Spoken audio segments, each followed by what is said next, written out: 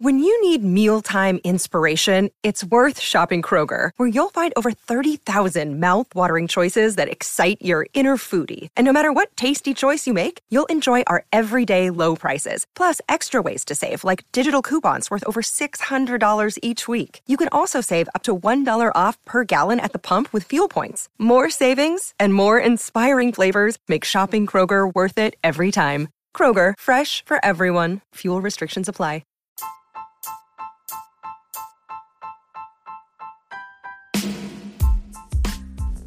Hey there, welcome to The Tint. I'm your host, Scott Fellman, and it's time for yet another foray into the world of aquariums from a slightly different perspective.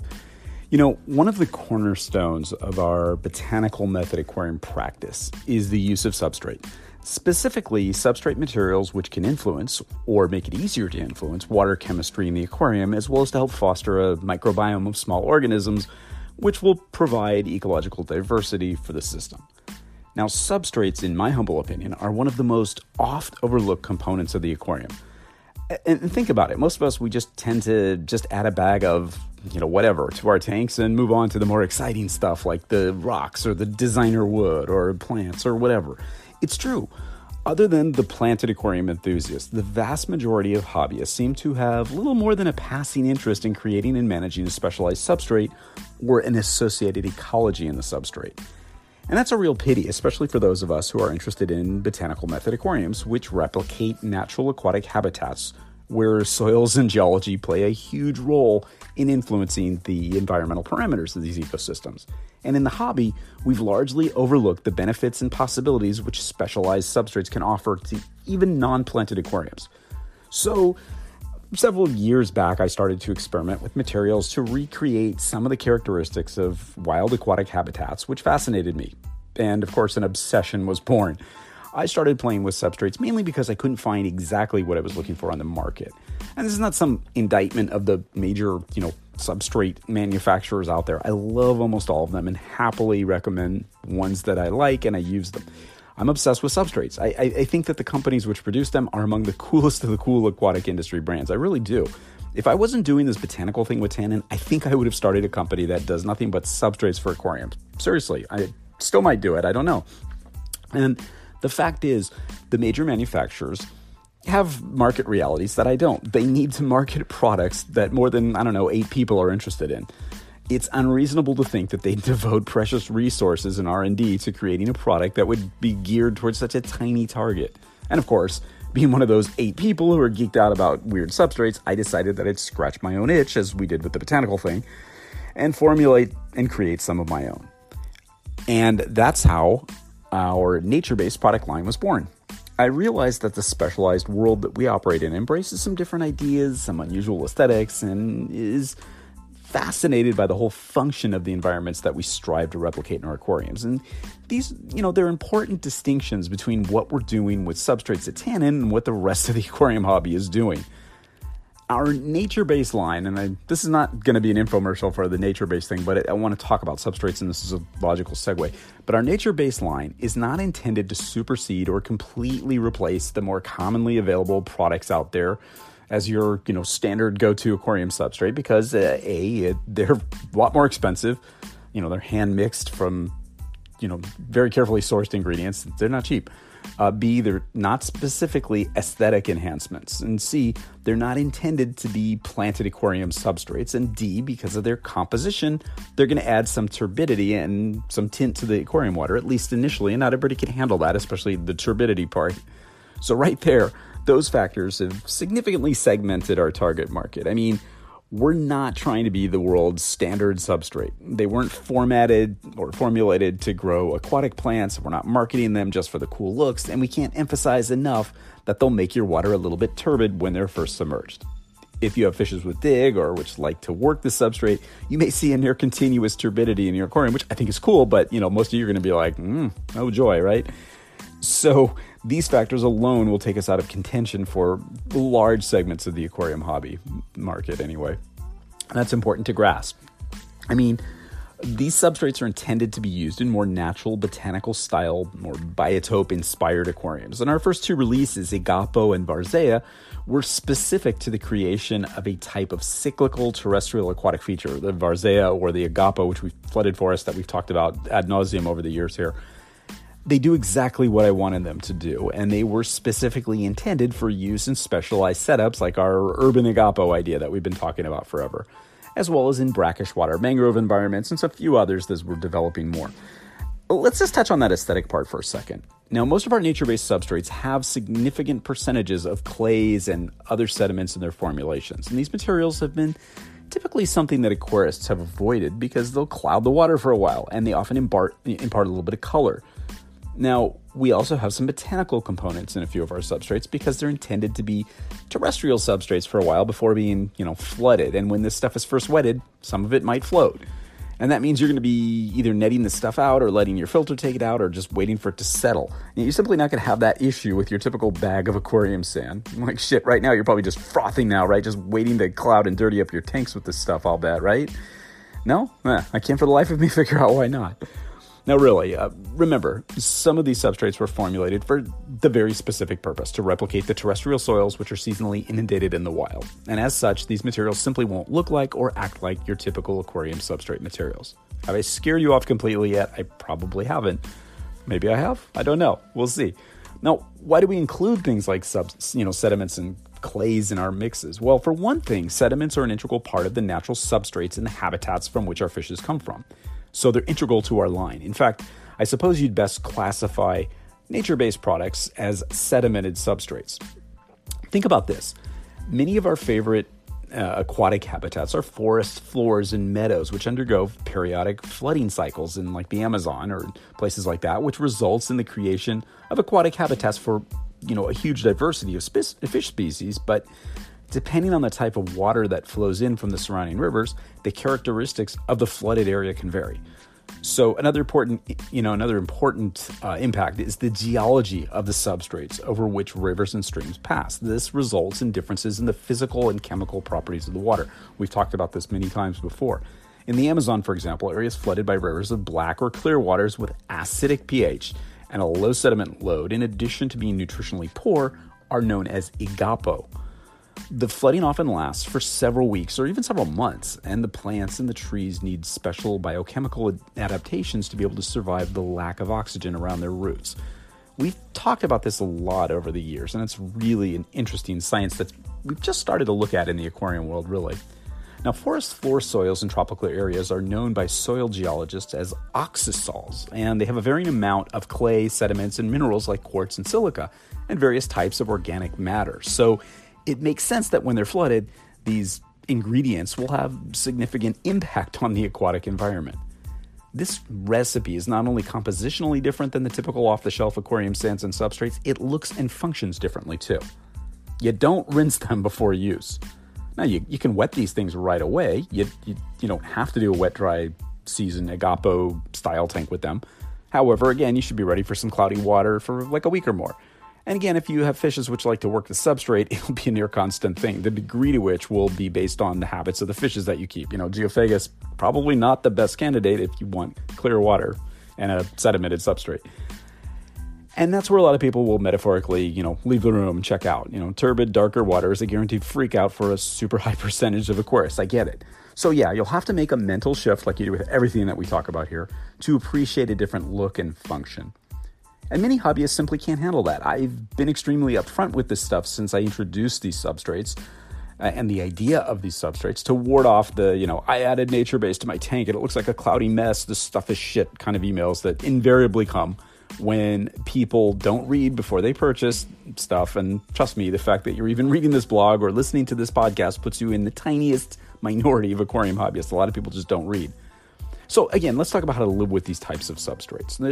There's a lot of different ways to use, these sedimented substrates in all sorts of tanks. I mean, if you want some of the benefits and want to geek out and experiment with them, you can use a sand cap or whatever conventional substrate you prefer on top and likely limit the turbidity somewhat, much like the practice of aquarists who employ, dirted substrates do. It's a similar thing. While we're on talking about plants, dirted substrates, we get asked a lot if these types of substrates, or at least the substrates that we, market and manufacture and market here, if they can grow aquatic plants. Now, although they were intended to facilitate the growth of terrestrial plants, like grasses, the fact is both our customers and ourselves have seen pretty damn good aquatic plant growth in tanks using this stuff. Our Agapo and Varzea substrates mimic sandy, acidic soils that have a low nutrient content. And as you know, the color and the acidity of the floodwater is due to the acidic organic humic substances, and tannins, and stuff that dissolves into it. The acidity from the water translates into acidic soils, which kind of makes sense. Now, I admit I'm not a geologist and I'm not an expert on soil science. There's a lot to that stuff. I am a hobbyist with a weird interest in this stuff. I know enough to realize that in order to replicate the types of habitats that I'm fascinated with, it required that I use different materials. If you ask me, will this fish do well with these materials, or can I grow cryptococcine in this, or does this make a good substrate for shroom tanks, I likely won't have a perfect answer for you. I'm sorry, because there's so many things we can experiment with. Now, people ask a lot also, especially plant people, ask me about the cation-ion exchange capacity of our substrate. I don't know, is it pronounced cation or cation? I've always called it cation, but I'm probably totally wrong. Cation exchange capacity. Anyway, it's known as CEC. It's the ability of a material to absorb a positively charged nutrient ion. So this means that the substrate will hold nutrients and make them more available for the plant roots and therefore plant growth. So CEC measures the amount of nutrients, more specifically positively charged ions, which a substrate can hold onto or store for future use by aquatic plants. Does that make sense to you? I hope so. Thus, a high CEC is very important to many aquatic plant enthusiasts in their work. And while it means that the substrate will hold nutrients and make them available for the plant roots, it doesn't indicate the amount of nutrients that the substrate contains. So for reference, scientists measure CEC in milliequivalents per 100 grams. To get really down and dirty to analyze these substrates, scientifically, the CEC determinations are often done by a process called Method 9081A of the EPA SW846. What the fuck that means, I don't know. But CEC extractions are often also analyzed in ICP OES systems, which I am familiar with from my reef aquarium days, and very expensive units. And it's a rather difficult, pretty expensive process with equipment and methods that are just something, casual hobbyists can't really easily replicate. Now, as you might suspect, CEC varies widely among all kinds of materials. Sand, for instance, has a CEC less than 1 milliequivalent per 100 grams. Clays tend to be over 30 milliequivalents per 100 grams. And stuff like zeolites are around 100 milliequivalents per 100 grams. Soils and humus may have CEC up to 250 milliequivalents per 100 grams. That's pretty serious stuff. What nutrients are we talking about here? Well, the most common ones which come into play in the context of CEC are things like iron, potassium, calcium, magnesium, stuff like that. So if you're into aquatic plants, high CEC is a really good thing. Of course, this is where the questions arise around the substrates that we play with. It makes sense, right? I mean, it does. They do contain materials like clays and silts, which could arguably be considered higher CEC materials because they're really fine and because higher surface area generally results in a higher CEC. The more surface area there is, the more potential bonding sites there are for the exchange to take place. And alas, nothing's ever exactly what we hope it should be in this hobby, and clays are often not all that high in their CEC, ratings. Now again, the nature-based substrates are what we like to call sedimented substrates because they're not just sand or pellets of fired clays, or et cetera, et cetera. They're a mix of materials, and they do have some terrestrial soil in the mix too, which is also likely higher in CEC. And no, we haven't done CEC testing with our substrates. It's likely that, in the future, some enthusiastic and curious scientist hobbyists might just do that, of course, which is cool, I would like to see people experimenting in all sorts of ways, and maybe they'll tell us that there's not a very high CEC, and that would be even more confusing, but whatever. So I guess this is promising. However, again, for the final time, because you're probably sick of hearing me say it, I'm going to emphasize that these were created to replicate the substrate materials found in the Agapo and the Varzea habitats of South America and the overall habitat, more holistically conceived, not specifically for plant growth. And in terrestrial environments, like the seasonally inundated Agapo and Varzea, nutrients are often lost to volatilization, leaching, erosion, and runoff. So a lot going on there. And it's important for me to make it clear again that these substrates are more representative of a terrestrial soil.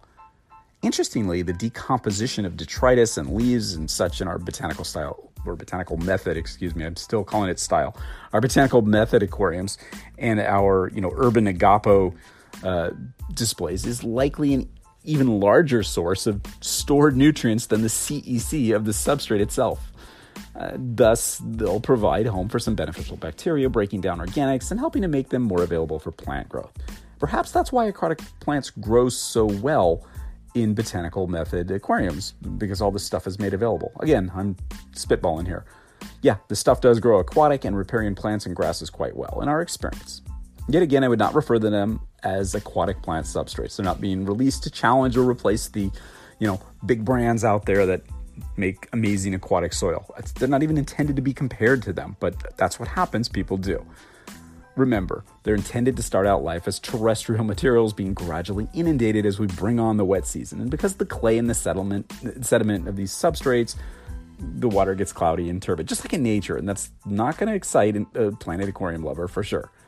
I can't stress it often enough. With our emphasis on the holistic application of our substrates, our focus is on the big picture of these closed aquatic ecosystems. And again, in the long-winded, tortured argument that I've been going on and on about, I'll be the first to tell you that while I've experimented with many species of plants and inverts and fishes with these substrates, I can't tell you that every single fish or plant or shrimp or whatever will like them. You're going to have to experiment. That's part of the fun. Well, that's not something that you typically hear an aquarium hobby brand tell you to do with their products every day, right? Like, I'm not going to make all the sorts of generalized statements about how everything, that I think these products can do, and it's amazing and blah, blah, blah. That would be unhelpful. I'd rather focus on how they perform in the types of systems in which they were intended to work in and what the possible downsides could be, which I think we've touched on immensely. The whole point here is that these substrates are perfect for a range of applications. They're not the greatest substrates ever made or anything like that, but they're super useful for replicating the soils of some of our favorite aquatic habitats and for doing some of those geeky, experiments that we love so much. So that pretty much covers the whole sedimented substrate thing for now. I think that was like my magnum opus on that. And let's talk a little bit about the term alternative substrates for a bit and what I used to say, the dangers that people saw with them. Now, in my experience and in the reported experience from hundreds of aquarists who play with botanical materials breaking down in and on their aquarium substrates, undetectable nitrate and phosphate levels are typical for this type of system. They're not unusual at all. When they're combined with good overall husbandry, these substrates make for incredibly stable systems. And I've been thinking through further refinements of the whole idea of a deep bed of botanicals, deep botanical bed substrate relationship, that kind of thing. I've been spending a lot of time researching natural aquatic ecosystems and contemplating how we can translate some of that stuff into our closed system aquaria. It's a really interesting subject.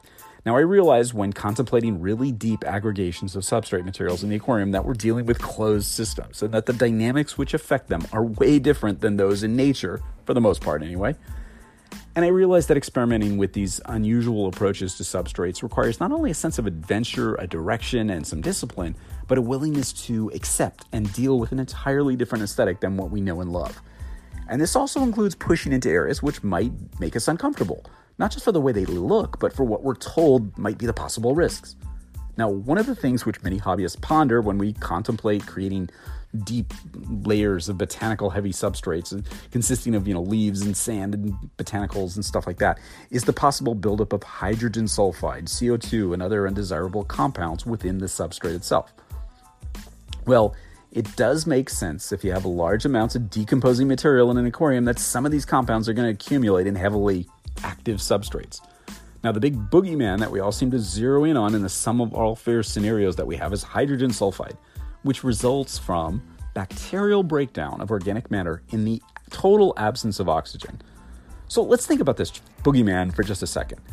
In a botanical bed filled with materials placed on or in the top layers of the substrate or whatever, or loosely mixed into the layers, will it really pack down enough to the point where there is a complete lack of oxygen and we just develop a huge amount of this reviled compound in our tanks? I just don't think so. I've never experienced it. I think that we're more likely to see some oxygen in this layer of materials, and I can't help but speculate, it is just speculation, that actual denitrification, nitrate reduction, which lowers nitrates while producing free nitrogen, might actually be able to occur in a deeper bed of botanicals. Now again, could these hydrogen sulfide pockets accumulate? Sure, there's probably places where it could happen under a piece of wood or a rock or something where maybe it's compacted, but your whole bed going anaerobic, I just haven't seen it in decades of playing with this stuff. I just haven't. And it's certainly possible to have denitrification without dangerous hydrogen sulfide levels. As long as even very small amounts of oxygen and nitrates can penetrate into the substrate, this will not become an issue for most systems. Again, I personally have yet to see a botanical method aquarium where the materials become so compacted as to appear to have no circulation whatsoever within the botanical layer. Now, sure, again, I'm not a scientist, and I base this on observation and the management and visual inspection of numerous aquariums that I've done over the years, and ones that I've seen, and as well as the basic chemical tests I've run on my systems under a variety of circumstances. As one who's made it a point to keep my botanical method aquariums in operation for very extended time frames, I think this is really significant. The bad side effects that everybody talks about should manifest over these longer time frames, and they just haven't. They just have not. And then there's that question of nitrate again. Now, although not the terror that ammonia and nitrite and hydrogen sulfide are known to be, nitrate accumulation is something that a lot of hobbyists are concerned with. As nitrate accumulates, fish will eventually suffer some health issues. So ideally, we try to keep nitrate levels no higher than 5 to 10 parts per million in our aquariums. As a reef aquarist, I was always of the, keep it as close to zero as possible mindset until I realized that the corals that I was working with just grew better with the presence of some nitrate. And this was really evident in my large-scale coral grow-out raceways during my, wholesaling days back when I had a facility where we grew coral. When we had nitrate, coral looked a hell of a lot better than when everything was spotlessly zero and sterile. It seems that, zero nitrate is not always the most realistic or even achievable goal in a heavily botanical-laden aquarium, although I routinely see undetectable nitrate readings in my tanks. You have a bit more wiggle room, in my opinion, however, before concern over fish health is a factor. Now, when you start creeping towards 50 parts per million, you're getting closer to a number that should alert you. It's not a big stretch from 50 parts per million to the potentially more detrimental readings of, 75 parts per million and higher. And then you get towards the range where fish health issues could manifest themselves in your fishes. Now, many fishes won't show any symptoms of nitrate poisoning until the nitrate level reaches 100 parts per million or more. That's practically like fertilizer, However, studies have shown that long-term exposure to moderate concentrations of nitrate stresses fishes, which makes them more susceptible to diseases, affecting their growth rates and, inhibiting spawning in a lot of species. It makes sense. And those really high nitrate levels can become problematic. Fishes will become noticeably lethargic, and they may have other, health issues that are obvious upon visual inspection, like open sores or reddish patches on their skin. And then you'd have those mysterious deaths and sudden death, essentially from shock of newly added fishes to the aquarium because they're not acclimated to the higher nitrate concentrations. Okay, that's the scary stuff. That's stuff, you hear about in the urban legends or that guy on the internet or whatever. But the reality is many of us will never have this issue or even hear about it. However, high nitrate concentrations are not only manageable, they're something that's completely avoidable in our aquariums. Quite honestly, even in the most heavily botanical-laden systems I've played with, I've personally never seen a higher nitrate reading than around 5 parts per million. Often, as I just mentioned, they're undetectable on hobbyist-level test kits, and I attribute this to common sense stuff. Good quality source water, reverse osmosis, deionized, whatever. A careful stocking, careful feeding, good circulation, not, disturbing the substrate, and consistent basic aquarium husbandry practices, water exchanges, filter maintenance, etc. Stuff like that. Stuff that, is common sense. Now, again, that's just me. I'm no scientist, certainly not a chemist, but I have a basic understanding of maintaining a healthy nitrogen cycle in my aquarium. You gotta read up on this stuff. It's interesting. And I'm habitual, perhaps even obsessive about consistent maintenance. Water exchanges are not a, when I get around to it thing in my aquarium management, playbook. They're baked into my practice. It's what I do. So yeah, although nitrate is something to be aware of in the botanical method aquariums, it's simply not an ominous cloud hanging over our success. It just hasn't been. Relatively shallow sand or, botanical substrate beds seem to be optimal for denitrification, and many of us employ them for the aesthetics. Now, how do you maintain this? Well, a light stirring of the top layer, if you're concerned about any potential dead spots or whatever, is something that's permissible in my opinion. any debris that you stir up can easily be removed mechanically by filtration, or you can just scoop it out with a net or whatever. But that's it. I wouldn't go crazy trying to keep my sand bed or my botanical bed sterile and, devoid of anything. Of course, as we've already discussed, you don't have to go crazy siphoning the shit literally out of your sand bed every single week, which essentially decimates the populations of all the beneficial microscopic infauna or interferes with their functions in the process. You wouldn't want to do that. What I'm starting to feel more and more confident about is postulating that some form of denitrification occurs in a system with a layer of leaves and botanicals as a major component of the tank. Now, again, I know I have little, rigorous scientific information to back up my theory other than anecdotal observations and even some assumption. However, there's always an example to look at: nature. Of course, nature and aquariums differ. One's a closed system and the other is completely open. However, they're both beholden to the same laws, aren't they? And I believe that the function of the captive leaf litter bed and the wild litter beds are remarkably similar to a great extent. The thing that fascinates me is that in nature, leaf litter beds perform a similar function, that is, fostering biodiversity, exporting nutrients, and, denitrification. So let's take a look at some information that I gleaned from my study of natural leaf litter beds for some insights. So let me pull this out. Okay, so in a slow-flowing wild Amazonian stream with a very deep leaf litter bed, observations were made which might be interesting to you. First off, oxygen saturation was 6.7 milligrams per liter, which is about 85% of saturation. And conductivity was 13.8 microsiemens, not too bad. And pH was 3.5. Whoa, that's acidic, right? Now, some of these parameters, especially the low pH, are likely difficult to obtain and even maintain in the aquarium if you could. But the interesting thing is that these parameters were stable throughout a month-long investigation in the natural habitat. Oxygen saturation was surprisingly low, given that there was some water movement and turbulence when the study was conducted. The researchers postulated that the reduction in oxygen saturation presumably reflects respiratory consumption by the organisms that were residing in the leaf litter. It's interesting, right? As well as, of course, low photosynthetic generation, which makes sense because there's no real algae or plant growth in the litter beds, right? And of course, such numbers are consistent with the presence of a lot of life in the litter beds. And of course, when they did microscopic investigation, it confirmed that the leaf litter was indeed heavily populated with fungi and other microfauna.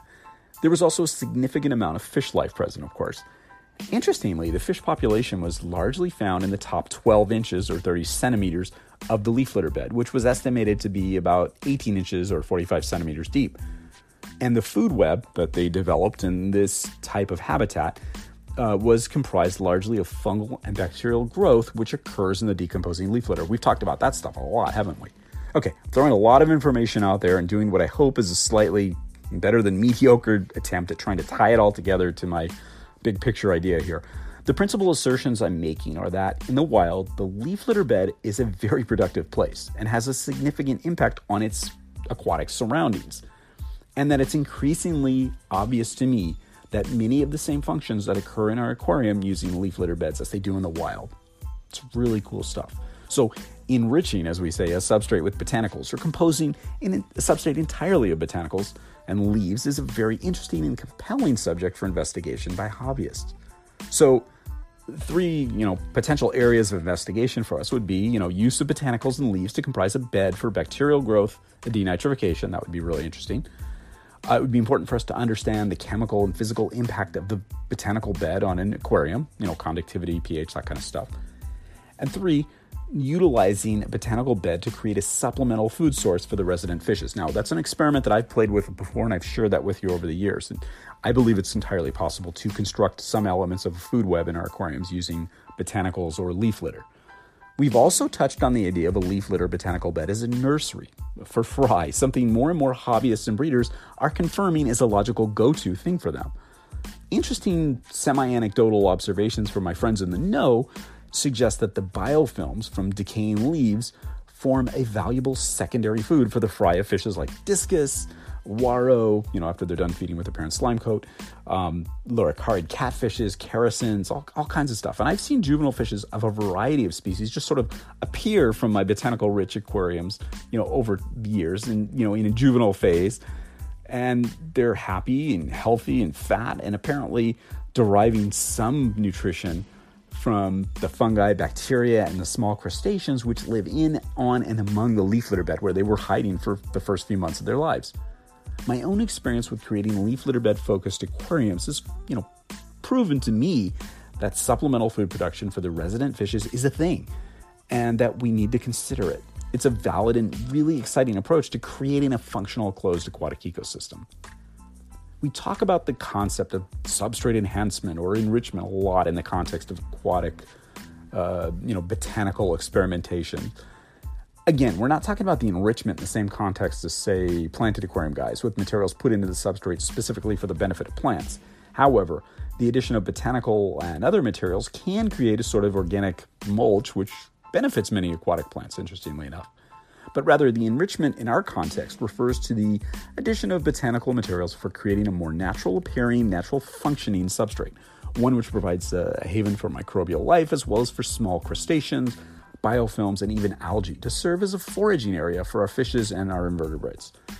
We found over the years, playing with all this stuff, that substrates can be a really dynamic place and benefit from the addition of leaves and other materials.